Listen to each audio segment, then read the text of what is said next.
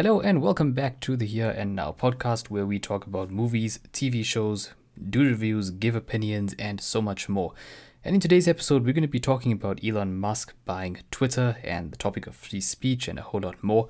So stay tuned.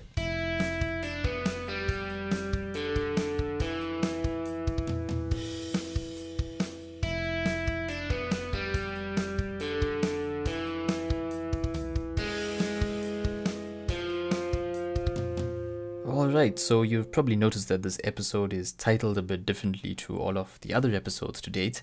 I've called it The Lounge, and I guess that's what I'm going to call this type of episode going forward. Now, what this really means is, when I was planning out this podcast, I thought that every episode was going to be sort of free form, talk about a couple of different topics that were current and related to media and entertainment and that sort of thing. But a couple of decisions led to me going in a different direction, and I decided to primarily do standalone episodes reviewing or analyzing an individual movie or TV show. But I did still want to do these types of episodes because sometimes you just see these headlines, you see stuff going on in the media and in the entertainment industry, and you just think, what the hell is going on? And where are we going to end up? Where are we going with this sort of stuff? So I decided to still go ahead and do these kinds of episodes where we just talk about a couple of different things that are going on at the moment. With that being said, the bulk of the episodes are still going to follow the format that you see the other episodes in, where we really kind of hone in on one particular TV show or movie or something to that effect in each individual episode. And that has been going really well. I'm honestly blown away at how fast the podcast has grown and the number of downloads we've been getting per episode. It has surprised me, so a huge thank you to each and every one of you who have been tuning into the show. It really does make a difference and means the world to me. So anyway, on to today's topics. First off, we've got Elon Musk buying out Twitter. So this has been in the news cycle for quite a while now. And it's brought out this really this really jarring reaction from a huge part of the media and I guess political activists as well. And this whole topic of the importance of free speech has now come to light. Well, I wouldn't really say come to light. It's always been one of those topics that's been at the forefront, but it's really had a light shone on it now with this whole Musk buyout of Twitter going on. The deal is pretty much confirmed at this point from what I understand, but it will take a couple of months to finalize, as is always the case with these kinds of things. So there is a possibility, I guess, that it will fall through. But right now it seems the whole thing is greenlit and he is going to be taking over Twitter pretty soon. So the argument that seems to be made here by a lot of people objecting to this is, well, we shouldn't have this billionaire controlling a platform like this, which is critical to public discourse, and it's basically the modern day town square. And it's not okay for a billionaire to just buy out this platform, especially when he's made it clear that he wants to make sweeping changes to it. And I find this so odd because Twitter has never been a public institution. It's always been a for-profit company. The only difference is that the person who's controlling it now is different to the people who were controlling it before.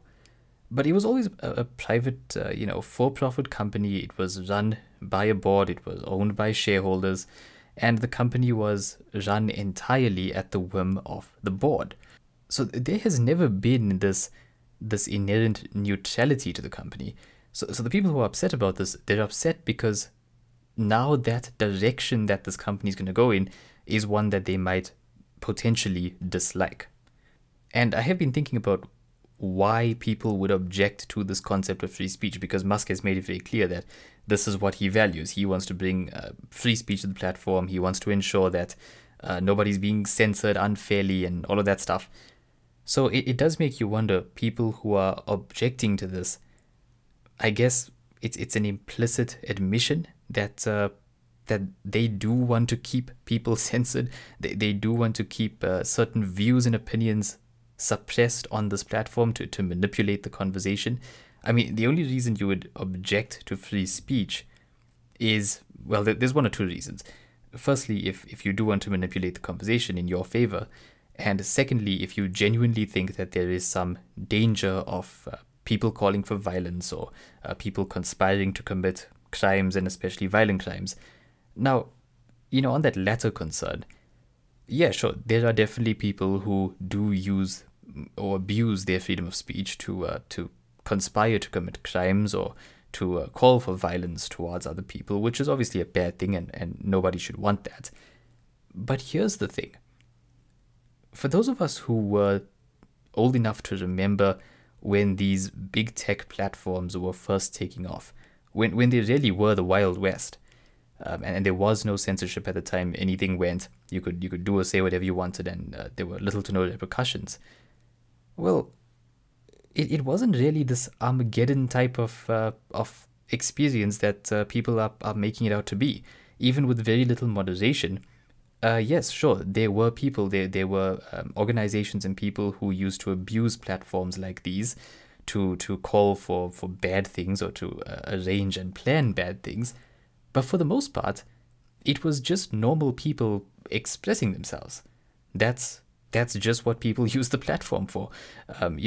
Without heavy moderation and censorship, really, the number of bad things that happened on these platforms versus the amount of usage that they received, it was a really tiny percentage. Obviously, I can't put a specific number on it, but just if you look at the amount of traffic that these sites received and you looked at the amount of activity, and then you looked at the amount of truly bad, concerning things that we should all be opposed to, which went down on these platforms, it was a really, really tiny percentage. And so I'm inclined to believe that a lot of the people who are opposed to Twitter becoming a more free speech orientated platform, they're really just hiding behind this prop of supposedly being concerned about people abusing their free speech and all of that. I think it is people just wanting to manipulate the conversation, wanting to manipulate how information is presented to the general public. And if you look closely, you do kind of see this arrogance that seems to drive that sort of mentality. During the pandemic of the virus, which shall not be named, you had some platforms slapping these big warning labels on certain people's content. There could be misinformation here, or you should really consult this or that source to find out more about this virus, which shall not be named. And I was thinking, well, people were in support of that kind of thing. But here's the thing: if you support that sort of behavior, slapping these warning labels on people's content, because you've decided that their content is wrong or it's incorrect or what have you, well, that would imply that you've figured out the right answer. You've figured out the truth. Since you're confident enough to slap a warning label on someone else's stuff, this means that you've figured out what is true and correct. Now, if we assume that that's correct and you've derived the 100% correct opinion on this particular topic, well, okay, why don't you trust other people to arrive at the same conclusion as you? I mean, if you've been able to do it, why don't you entrust your fellow man to do the same? And the answer is arrogance. These are people who think that they know better than everyone else. They entrust themselves to arrive at the inverted commas correct opinion, but they don't trust you to do it. They don't trust everyone else to do it. And so they're in favor of, let's steer the sheep around. Let's lead the idiots that are not as smart as us, and we'll tell them what the right opinion is. And I actually saw a perfect example of this sort of arrogance a few days ago. Came across this clip on YouTube, and it's one of these talking heads on MSNBC. I think his name is Mehdi Hassan or something like that. I think I've heard of the guy before, but I don't really come across his content all that much. And he was having a bit of a rant about how bad and dangerous this was, that Elon Musk is buying out Twitter and wants to make it a bastion of free speech and all of that. And one of the comments he made was, you've got this, something I might be paraphrasing here, but one of the comments he made was, so you've got this billionaire, and not a very bright one at that. That's what he said.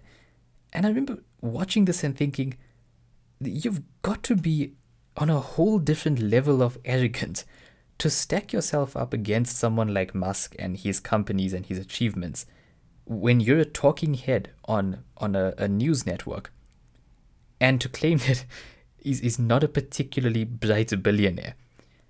I mean, on one hand, you've got this Hassan guy, who all of his achievements are purely meta achievements. It's people within his industry, people who think exactly like him, patting each other on the back, giving each other awards, and that sort of stuff.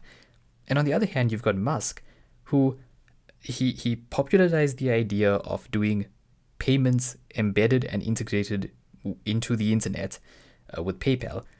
He single-handedly transformed the image of the electric car.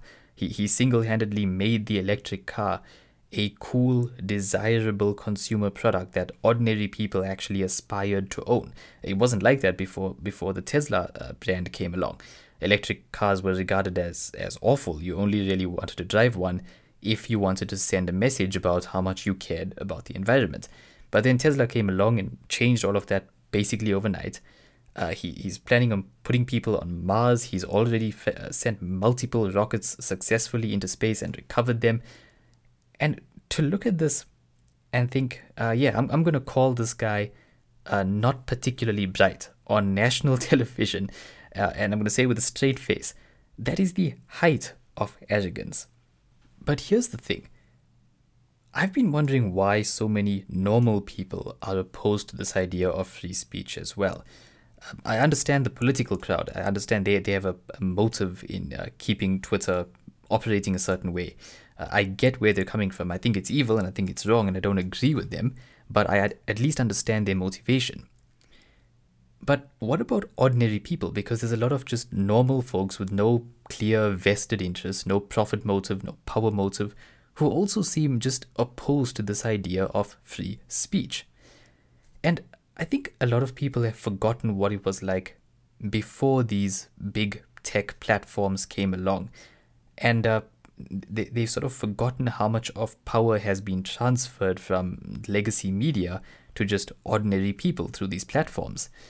You know, the other day I was watching this live stream from a YouTuber that I follow, and it's quite a small channel. It's not a massive channel. And the live stream had, I think it was about 3,000 people watching at the time. And I thought to myself, why is this guy wasting his time? It was such a tiny live stream. Because, of course, like most people, I've become desensitized to it, right? With YouTubers that have tens of millions of subscribers and getting hundreds of thousands of views every time they do a live stream. I'm watching this live stream, about 3,000 viewers. I'm thinking, isn't this a bit of a waste of time?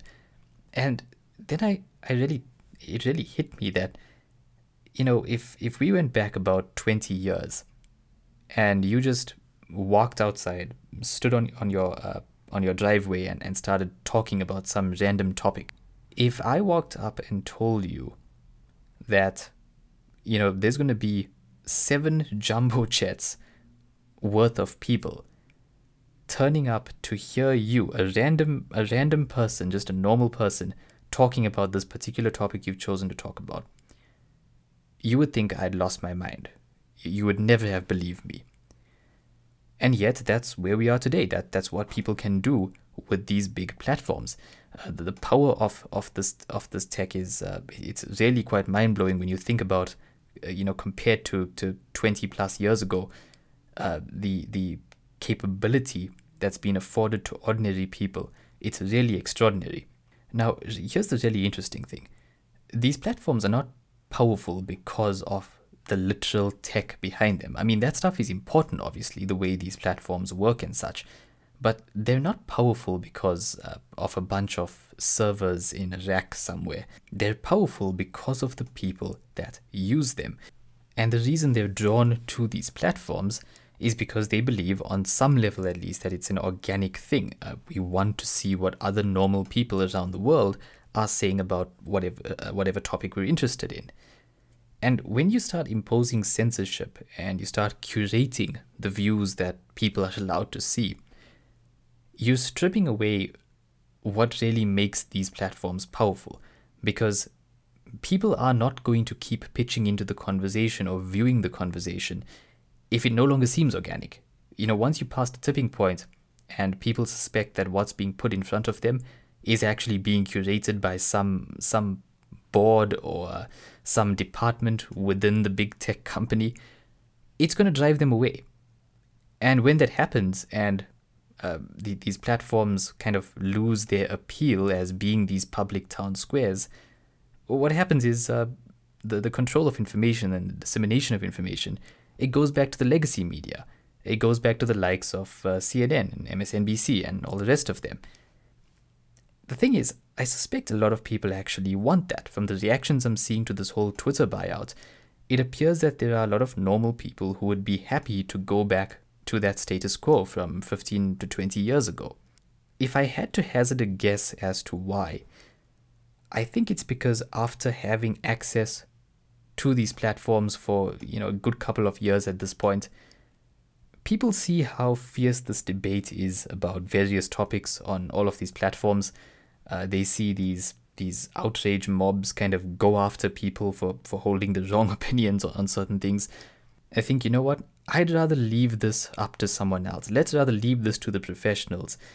Let a talking head on a news outlet talk about this. This is no place for me. I'm just going to stay out of it.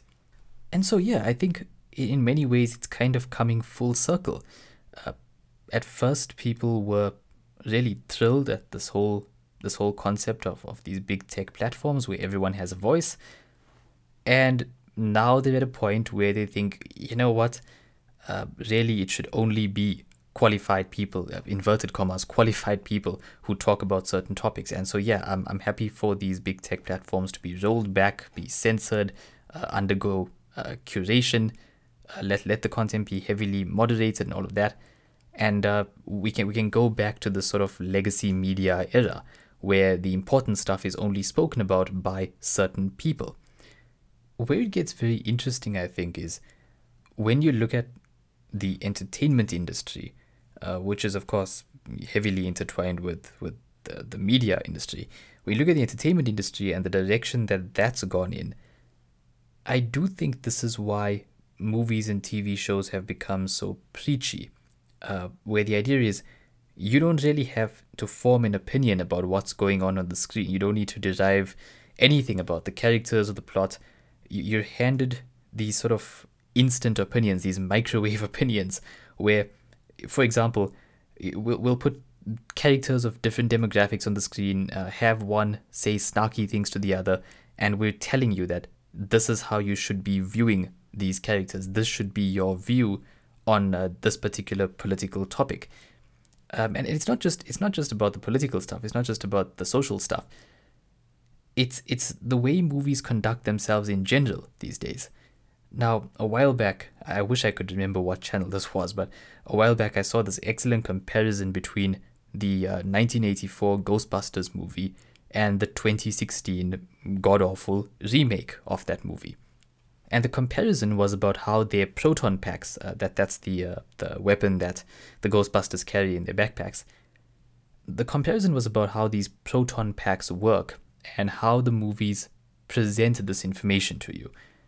And in the original movie, the whole thing is handled in this really tight single shot. It's about 20-something seconds long.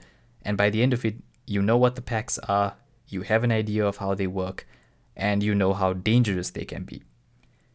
Whereas with the 2016 movie, the new movie, it's stretched out into this wordy contraption of like 3 different scenes, and there's tons of dialogue, and all the characters are just kind of awkwardly hovering around in the shot. Basically, the movie treats you like an idiot. You're being told that we're really going to rub it in that this is how this device works, and you are probably too stupid to understand this the first time, so we're going to tell it to you again and again and again, and the thing just stretches on for a couple of minutes, several times longer than the original movie. And this is a great example of how movies approach things these days. They don't trust their audiences to figure out what's going on screen or derive a sensible opinion about what's going on screen. Now, another example of this whole thing of being told opinions that you should immediately accept unquestioningly is this whole Johnny Depp and Amber Heard thing that's playing out in court. Now, a couple of years ago, the media put out the story that Johnny Depp was this abusive character. He was guilty of physical abuse and all the rest of it. The media ran with this, and I believe it cost him some opportunities in certain movies. He was scrubbed from certain roles and so on. And this fitted in with political sentiment at the time, which is why it caught on. And people who disagreed with this and kind of said, hey, this is really out of character. This seems to be the kind of behavior that no one has ever mentioned about this person who's been in the public eye for decades at this point, and this sort of thing has never ever come to light about him before. So maybe we should sort of hold off until more evidence gets produced. People who said that kind of stuff were shouted down, and now, of course, we're learning that the story was almost certainly wrong the whole time. It was the opposite way around. In fact, the truth probably is the complete opposite of what we were originally told a couple years ago. And we should really be reflecting on that. I mean, instead of obsessing over the physical details of this particular case, we should all be stopping and thinking, we were told this in no uncertain terms, and it turned out to be wrong, along with all of the outrage that accompanied the initial reaction. But no, instead, everyone's just kind of fascinated by the literal day-to-day details that are emerging in the courtroom, and the whole thing will drop out of the news cycle eventually, and the next big thing will come to light, and you'll be fed another opinion that you demanded to accept. Now look, you don't need to care about Twitter. Maybe like me, you don't even particularly use Twitter in any significant way. You don't need to care about Elon Musk buying it out. You don't need to care about talking heads on news networks. You definitely don't need to care about the whole Johnny Depp and Amber Heard thing that's currently playing out. But I will tell you this. When we're at a point where there are a handful of people who want to be the sole purveyors of information and tell other people what to think and order them to accept a certain train of thought, a certain opinion. And so many normal people want to go along with that arrangement and maintain it, even ordinary people with no direct incentive to do so. How worried do you think we should be? And I think we should be very worried indeed. And that's where we're going to leave it for today. If you enjoyed this podcast, do consider leaving a like, subscribe, review, depending on which platform you're on. As a reminder, the Here and Now podcast can be found on all major platforms. Thank you so much for tuning in, and I will see you again next time.